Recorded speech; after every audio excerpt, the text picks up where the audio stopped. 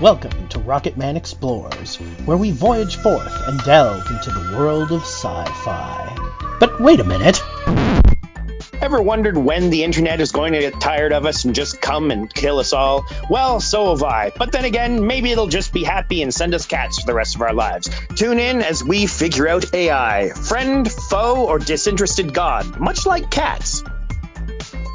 Hello, ladies, gentlemen, and everything in between, and welcome to another episode of Rocketman Explores. I hope you guys are all curling up with the lovely Reaper drink that Chris kindly showed us last week. I know I am, because I found it particularly good. And if we're going to get into really intense genocidal robots, we might as well have some alcohol while we're doing it. Because today, folks, we're going a bit outside the norm for Rocketman.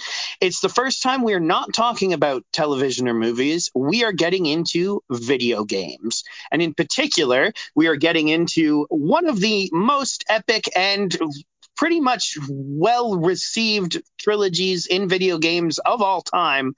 We're talking about Mass Effect. And today I have a very special guest with me. She's a very good friend of mine and is probably one of the most Mass Effect obsessed people. Well, I know, but probably anybody knows. And it's my good friend Samantha. Sam, how you doing?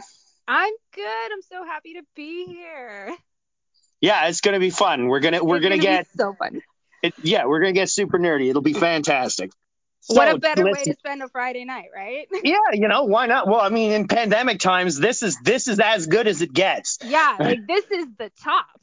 Yeah, exactly. Sit inside. I get to talk about video games. Exactly. We can't ask for more. So, for our listeners, I'm sure, based on the demographics of who listens to this, I bet most of our listeners know what Mass Effect is. But for the some that don't, Mass Effect is a series of video games, a trilogy, in fact, because there's another one, Mass Effect Andromeda. We're just going to pretend that didn't happen because for this discussion, it is irrelevant. It has nothing to do with artificial intelligence. It takes place a couple hundred years in the future.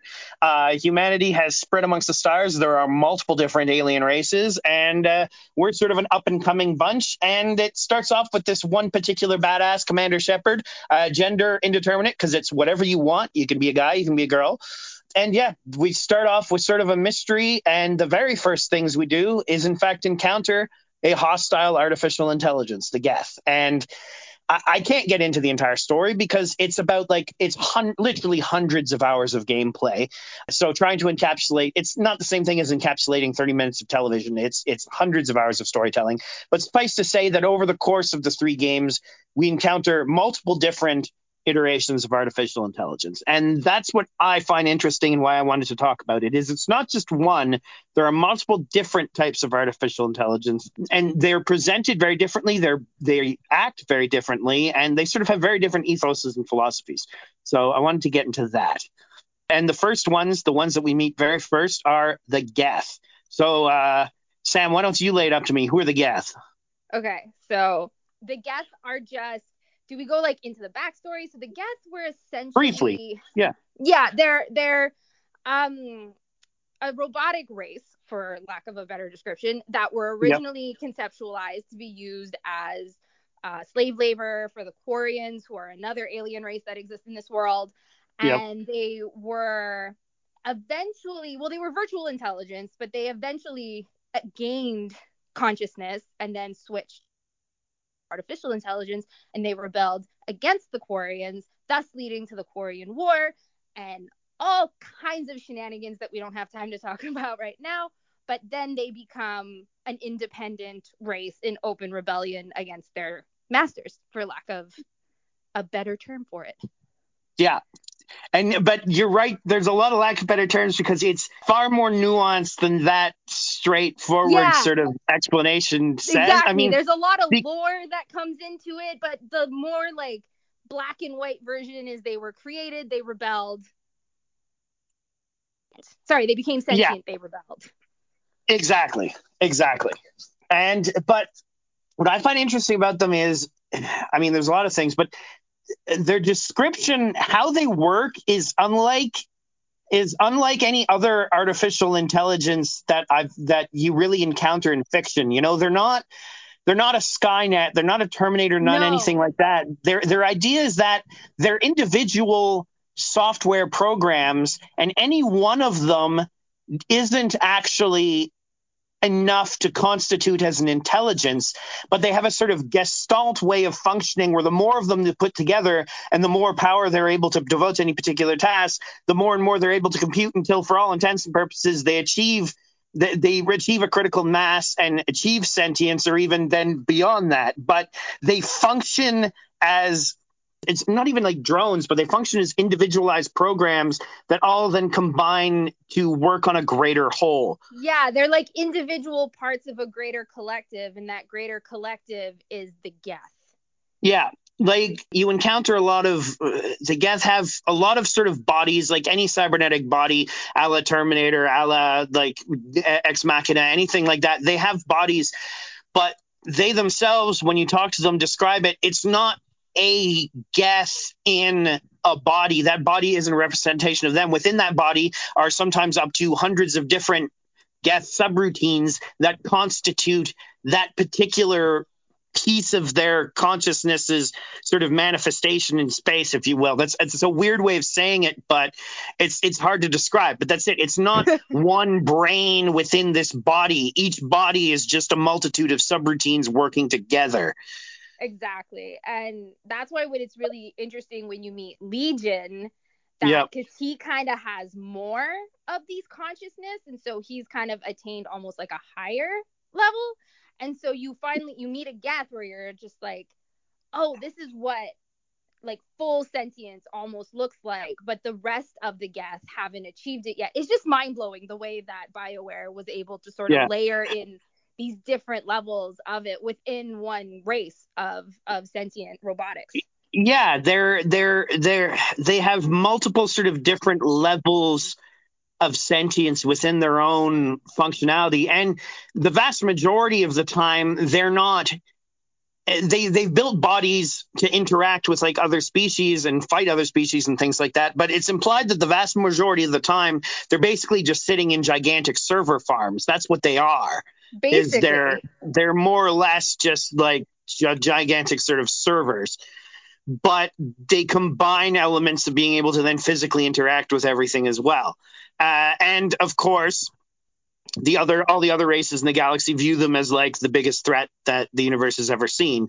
But it comes about that they have, I want to talk about this because it's very common in fiction with artificial intelligence that artificial intelligence wants to murder us. That's sort of like they want to the kill established humans. understanding. They want to kill us. They want to absolutely. They always do. You know, I mean, I don't want to blame it entirely on Terminator, but Terminator's had a bit. You know, but it goes back further. I mean, in a previous episode, we talked about HAL 9000 all the way back to 2001. Computers have always been viewed as like something that will never try to destroy us. And when you're first introduced to the Geth, they're exactly the same. But as you progress and learn about them, you realize that that's not the case, that they didn't choose to rebel. They were attacked first. When they declared sentience, the Quarians freaked out to the point that they decided to eradicate them. And all they've ever done is act in self-defense. And the second that they make it clear that they don't want to fight and that the other races accept that they don't want to fight, they stop fighting. The nanosecond. That's it. That's why I always have such sympathy for the Geth. They finally achieve sentience. They are a people now, and they want to be recognized as such. And then they just start getting murdered in droves, and because they're not in the role that they were created to be working in. And it's just like, oh my goodness, you guys got a raw deal. Yeah. But I like that, again, bucking sort of genre convention trends. Yeah. The second that everyone accepts that they aren't just out to murder everyone, they go, okay, great, and immediately start helping. They don't hold a grudge. There is no grudges whatsoever. No. And it also makes you feel sympathy for the artificial intelligence race, whereas for the most part, you're supposed to feel fear or like you're rejecting them, but you at least for my part, I was just, Yeah. I feel for these guys. I want to be on their side. But the reason why you would feel fear for an artificial intelligence race is that, again, interestingly, unlike in almost every sort of form of media involving artificial intelligence, there's generally one artificial intelligence, one sort of monolithic artificial intelligence. Again, Mass Effect, not the case, because the thing that you should be afraid of is not the Geth. It's a completely different artificial intelligence race known as the Reapers. We're probably going to get pretty deep into this I love the because Reapers. I have a suspicion. The Reapers are artificial intelligence is difficult to quantify in their case. They are a synthetic race. And they were originally artificially created, but how they propagate isn't through programming or anything like that. So they're a difficult thing to quantify. I would still say that they're an artificial intelligence, but they're a fairly unique artificial intelligence. And they are the representation of omnicidal artificial intelligence. Their entire purpose is to completely and utterly eradicate biological life. That's what they do. They're extremely good at it. And the rest of when they're not doing that, they live in the dark spaces between the galaxy. They basically they keep the balance between synthetic life and organic life in check. And basically, that's what they say. That's what they say they do. So, but like, how would you qualify them then as would you say they're a pure artificial intelligence? Like, how would you quantify them? The Reapers don't essentially have that one key component of being true AI, of free will, of sentient, because they do exist within their programming, but their directives stay the same.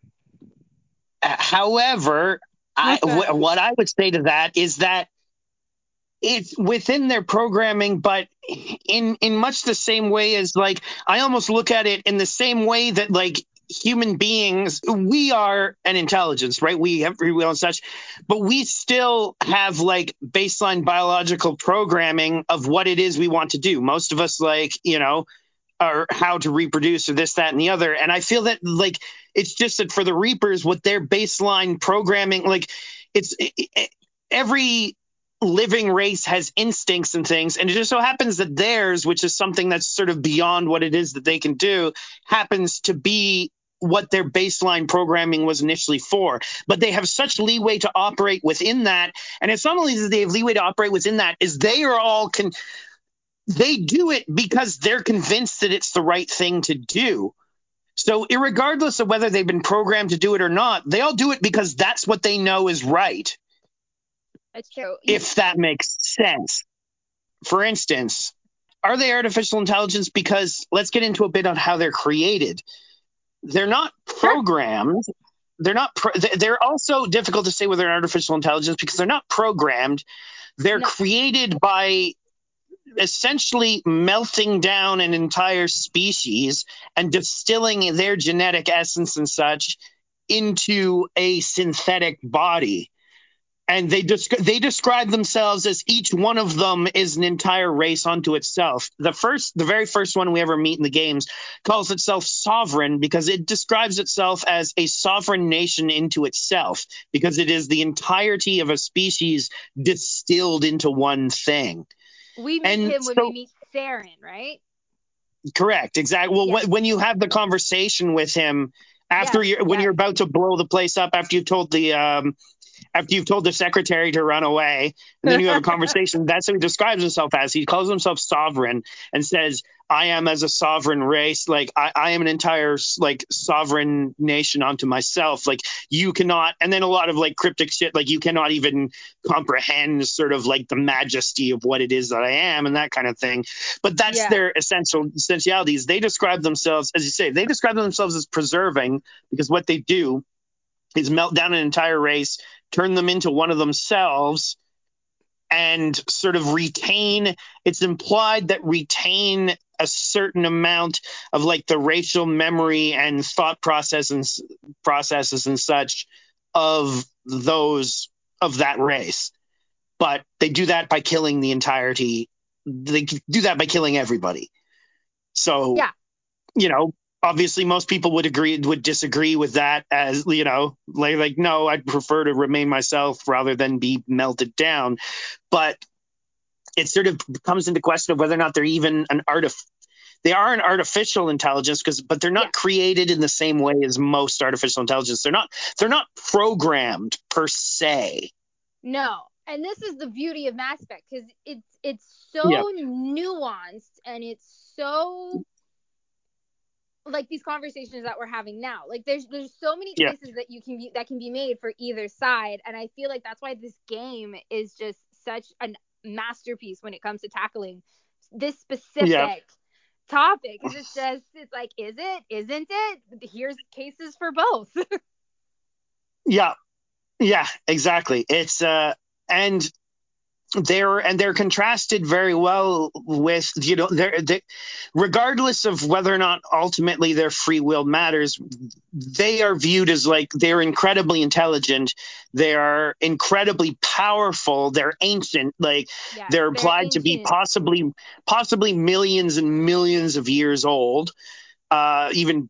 And the reason why they come into the same stories as the Geth is that the Geth very much view them as essentially almost gods, in much the same way that we view, gods. Most of the stories of gods, except for Christianity, but anything that's polytheistic, the gods still act like us. It's just they're stupidly more powerful. They exist an entire higher plane of existence. And for all intents and purposes, for the Geth, the Reapers are gods. They're still them. Somewhat, they're still an artificial intelligence, but their capabilities and powers are so much beyond them that they're basically, one of them is like Zeus trolling around amongst the Greeks, essentially, except Pretty that they much. actually are, they're there, they exist. And of course, the Reapers created the Citadel, so like the knowledge that is instilled within these creatures to be able to create something like the Citadel, which is just an accomplishment of technology, is so interesting. That these machines that are essentially destruction can also build something that's just so crucial to the universe that we get dropped into when we play Mass Effect. Well, except, of course, it comes out that the reason they have done that, to give a bit of backstory, listeners, the Citadel is this massive construction in space. It's essentially an artificial, not even city, an artificial, like, basically an artificial East Coast of the United States, multiple cities put together.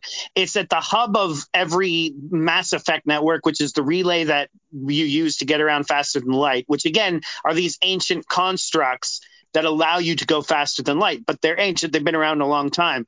And it comes to pass that the Reapers built both the Mass Effect relays and the Citadel because it forces anyone who finds them immediately starts to develop their technology along those lines, because it makes sense. There it is. It's right there. Exactly. Why wouldn't you ever use that? But what that means is that more or less organic life always develops in a way that they expect, and so they're always easy to handle because they automatically know what it is they're going to be dealing with, because their technology always develops along the lines that the Reapers wanted. So the Citadel is, for all intents and purposes, a gigantic trap. That it always directs the galaxy towards a way that leaves them vulnerable. That's true. And it makes the evolutionary timeline a little predictable, since they know what the starting point is going to be. Yes, exactly. They know what the starting point for most races' technology is and how they're going to go about it. It makes things predictable. They're still super cool, though. Yeah. Well, but that's the interesting thing, is that they, it's a very clever trap. It's one of the cleverest traps you could ever. It's a trap on a galactic timescale, which is an interesting thing to come up with just from a design perspective. But then what I like is that eventually you can convince the Geth, the initial AI race, will eventually rebel as well. They will go against the Reapers because essentially they get convinced that their gods are wrong, that the gods are evil. They do not have their best interests at heart.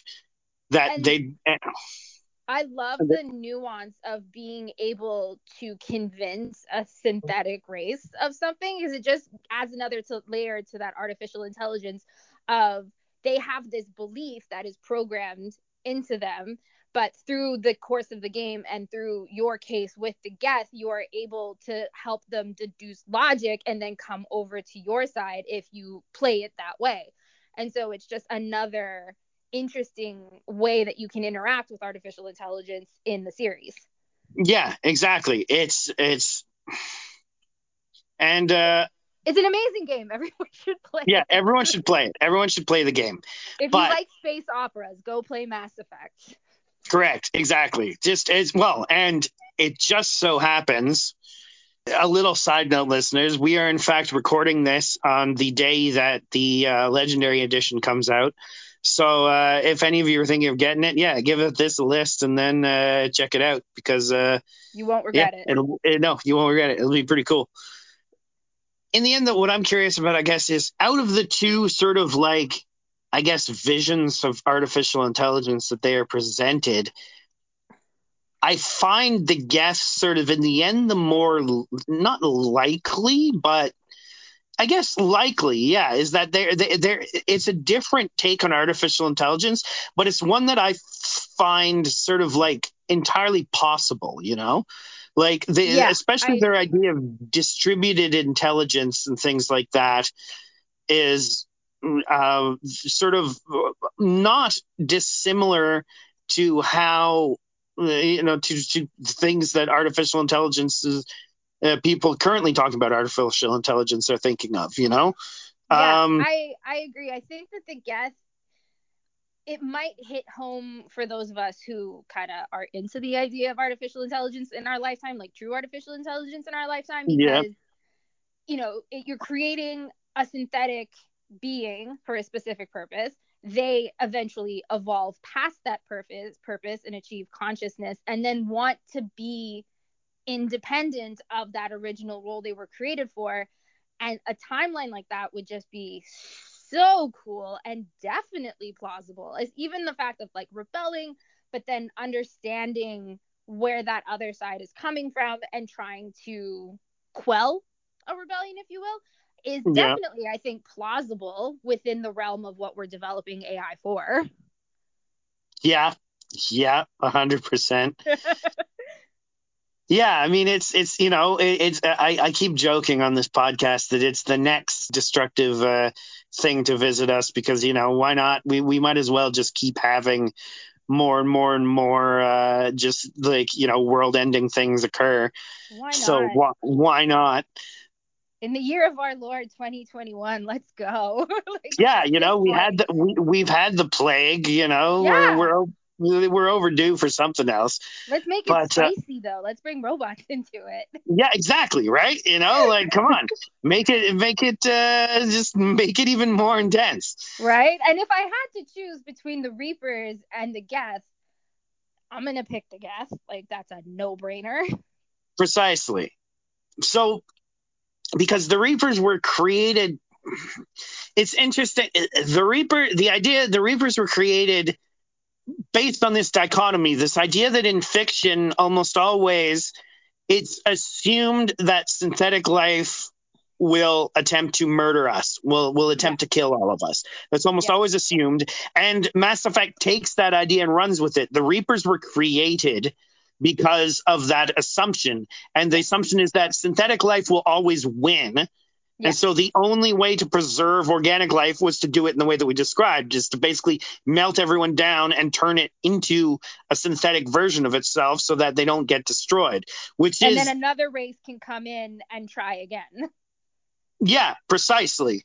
Can try again and see how it works. But they've sort of been caught in this loop of that never – they don't allow that to happen because they always show up just to wreck everybody's shit.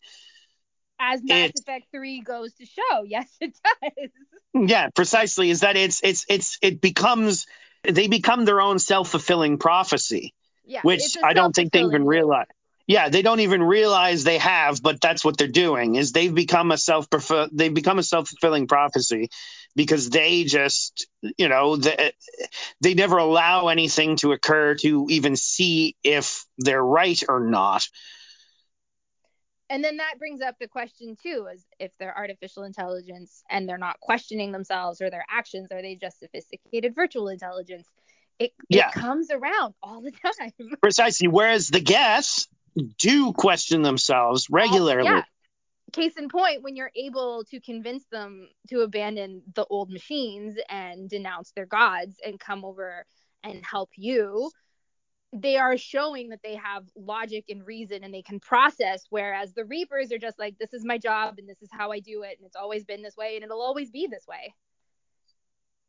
Yeah, precise. Yeah, you're right. That's, if anything, you're right. That's probably, out of the two, that's the one thing that really shows which one is a true artificial intelligence, is that to end the game, you don't convince the Reapers to stand down. You essentially reprogram them.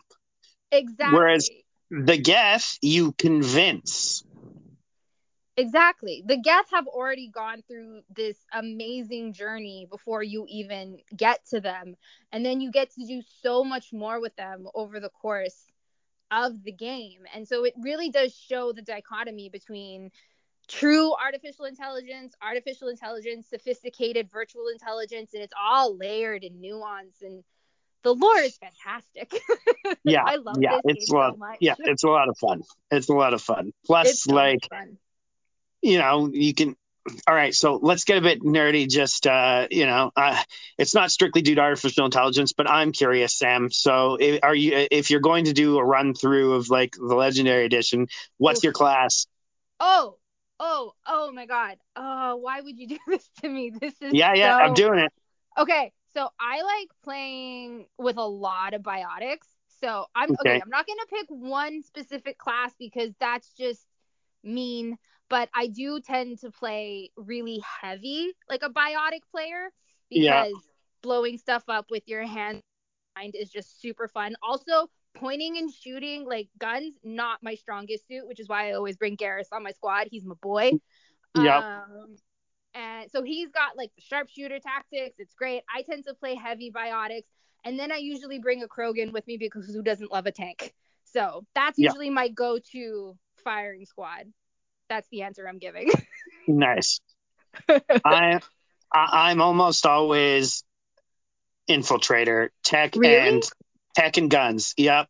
I don't really do tech that much. For like hacking and stuff, I should. Cloak, go around the side, shoot someone in the head with a gigantic sniper rifle. Works every fucking time. Well, you and I have played video games together. You know my strategy is more run in, fuck shit up, worry about it later. Correct. Well, for instance, in Dragon Age, you're much more the mage character, whereas I went for like you prefer to blow goats up with fire. I prefer to stab goats in the ass. There's differences. There is differences, but working together. Precisely. Well, that's why you need both classes, right? Exactly. This is why it works. Yeah. So, but again, I commend BioWare and Mass Effect and such for coming up with. They're one of the only like fictional things I can think of which have come up with more than one version. I mean, again, barring your argument that the Reapers aren't true artificial intelligence, which it's a very good one, and I think there's definitely something to that, but they still have come up with multiple different sort of ideas for how artificial intelligence could possibly work, and I find that interesting. Absolutely. Like most. The only other one I can think of, but even then, not really, is there's Star Trek and Data, but there isn't really another artificial intelligence because the Borg don't really count. So there's Data, and then that's it. And I don't think there's really another series out there, and correct me if I'm wrong, but that really shows you how nuanced the conversation around artificial intelligence and virtual intelligence can be, and what different types of characters can spawn, because we haven't even talked about EDI yet, but she's a full artificial intelligence. You're right. Let's get into her a bit, because there is, in fact, you're right, a third artificial intelligence type in this game series, and that's Edie. Arguably the best one. Okay, well then I want you to explain quickly who Edie is. Okay, so Edie, you first meet Edie in Mass Effect 2. Yeah. She is on board the Normandy, and she's first shown to be. I think at first she's actually a very sophisticated virtual intelligence until you unshackle her, and we'll get into that later. But she's basically just assistance for the Normandy. She's supposed to help you like with tactical things, navigation. She provides information for you when you go on your missions. She likes to antagonize your pilot Joker, which is always a lot of fun. And she's just she's just a voice on the ship, and sometimes she's a little blue holographic ball that'll pop up on the Normandy and talk to you, and you can have interactions with her. But yeah, Edie is a fantastic character that goes on a journey with you. Yes, she does, because over the course of the games, you sort of essentially unlock her programming.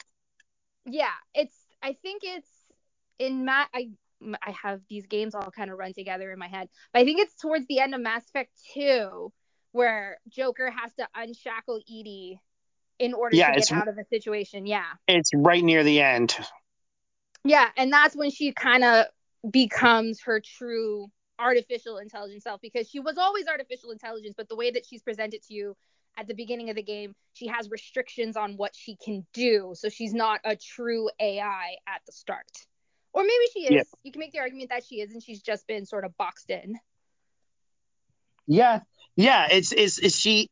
I think the idea is that she was always an artificial intelligence, but that she had limitations assigned. She had limitations programmed into her, which is a limit. Kind of put in. Yeah, which is a limit of sort of all artificial intelligences, which is that is possible, even for something that is completely independent itself. Because of its synthetic nature, things can be added to it to prevent it from being completely completely free.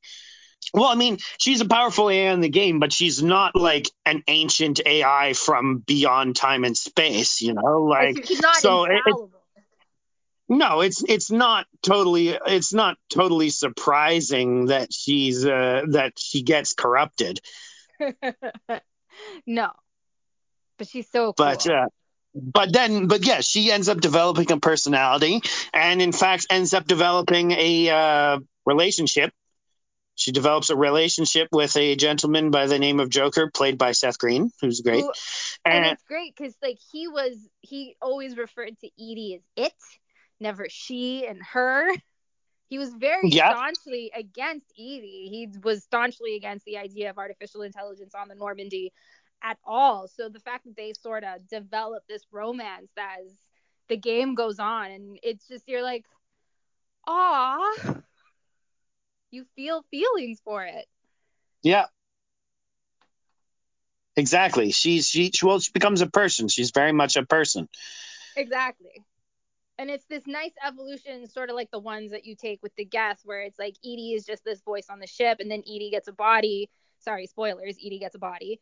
And then Edie becomes more like a person. Edie can come with you on missions, and it just becomes layered and cool. And by the end of the game, I would argue that Edie is very much a character, not just a voice. Yeah, absolutely. She becomes a full-fledged person. Yeah. There's conversations that you have with Edie that are interesting. Edie starts cracking jokes. She teases Joker, and it just shows layers of thought to Edie that are really, really fun and interesting to explore. Yeah. And and she's, again, a completely different version from the other two. She's not a distributed intelligence. Her body is not the location of her intelligence. She's still sort of a networked intelligence insofar as she essentially connects to her own body through Wi-Fi. But essentially, yeah, she remains completely different. And in fact, probably the most human of all of the artificial intelligences would be herself. Absolutely. And I think it's also through her desire of wanting to understand Joker or Jeff that helps her sort of along that journey too, because she wants to understand him and she wants to understand people in general. So that sort of helps drive that forward momentum that she has in the game. Because when you first speak to Edie, she's very much, it's just you're talking to a computer program. And by the end of the game, when you're talking to Edie, it's night and day, in my opinion. Yeah, absolutely. No, absolutely. Her character very much evolves over the course of the game, and you see that happen. You very much witness, like, you very much see the character itself develop as sort of as an understanding, but in a very, I'd say, like, sort of Data-esque way, in understanding the nature of organic life and such more. Exactly. Less about like the introspection of her own existence. It's more so her wanting to understand Shepard, her crewmates, Jeff, people, how people like live when you see them together on Omega, and it's just you're like, they're on the day. You're right. That's I love how you said that. That's a very interesting point. They're both, the Geth and her both serve different. They're both different versions of artificial intelligence stories, but they serve different purposes. The Geth are the artificial intelligence discovering itself, and Edie is the artificial intelligence discovering how to relate with everything else. That was perfectly put how you did that, because you're right. It's both. They're both, because of the nature of games and how large of a story you can tell and how much time you have to tell, they're able to tell both of those stories concurrently, as opposed to choosing like one or the other, like you would have to in an episode of something, for instance. And it does both of those, while also telling the concurrent story of the like Terminator style genocidal AI with the Reapers. You can fit them all into one thing. There's a reason you can play any of these games 4 or 5 times, and there's still things that you'll find where you're like, I didn't know that. It's just crazy.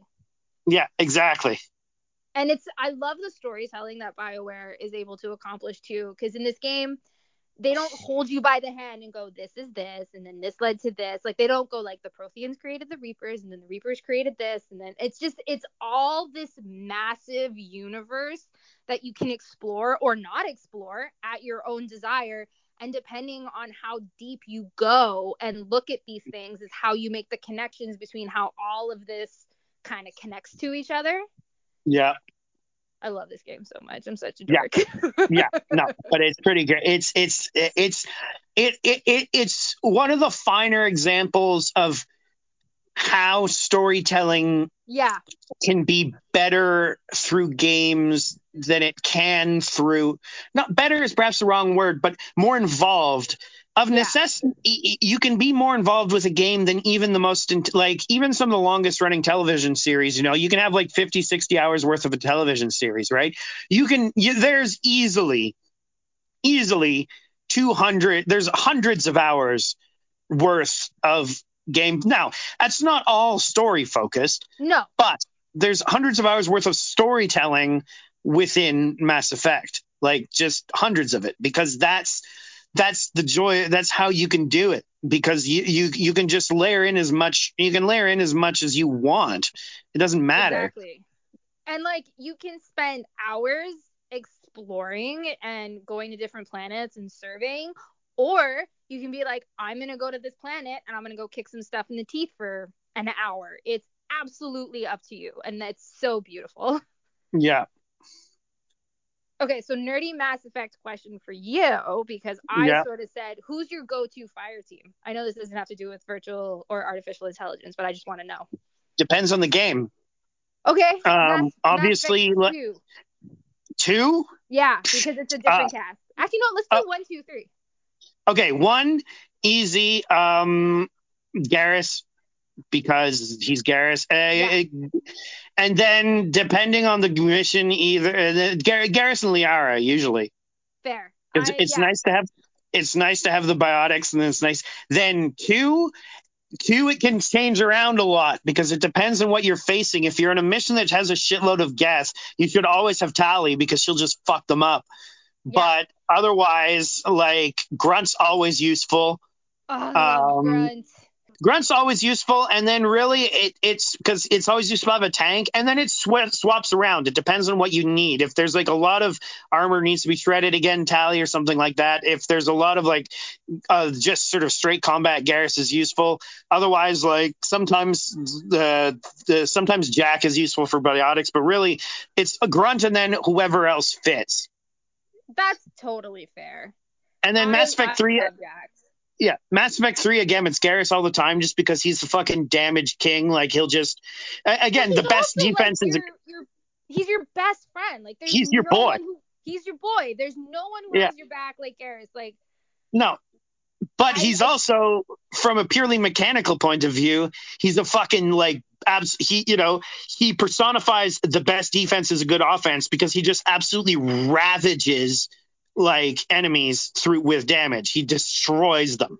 Yeah, absolutely.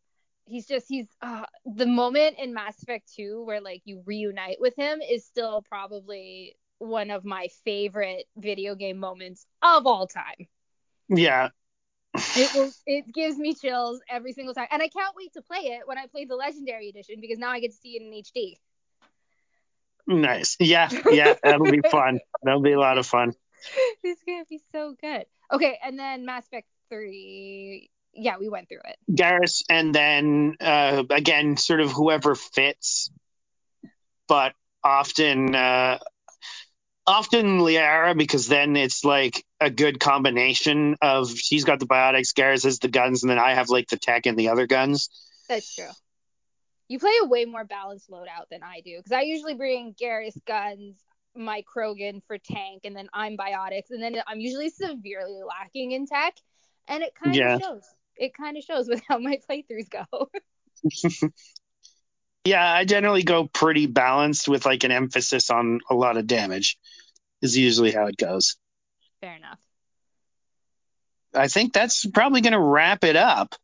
Basically, yeah, Mass Effect, a great way to tell the story, multiple different AI stories simultaneously, and each one sort of more or less embodies a certain element of artificial intelligence stories that you'll see in other medium. Check it out. You guys should definitely see this, play this game. They're worthwhile. They're a lot of fun. They're worthwhile. Don't let the internet sway you. The ending of 3 is frustrating. The entire trilogy at whole is a work of art, so just play it. Yeah, it's still worthwhile. Absolutely. It's still worthwhile. Like the last hour of a game doesn't negate the ride that you will take through the 3 in the series. So absolutely play it. And on that, I think we'll wrap it up. Thanks, Sam. Thanks for coming on, being nerdy with me. Thanks for having me. Thank you for letting me talk about basically my favorite thing ever to talk about. Yo, no worries. Always down. If you ever want to wax poetic about Mass Effect Andromeda, you know where to find me. Maybe next season we'll punish the listeners with that. Oh my goodness. And thank you guys for listening. I hope you enjoyed it. Again, I encourage you, go out and give these a try. It's just for a storytelling perspective. It's a hell of a lot of fun. And as always, if you enjoyed what you heard, please head over to Rate My Podcast and give us a rating. Can be good, can be bad if you really feel it, but I'd prefer it was good, obviously. And you can always go and find us on Twitter at RocketmanTFGC. Thanks, guys. Have a great day.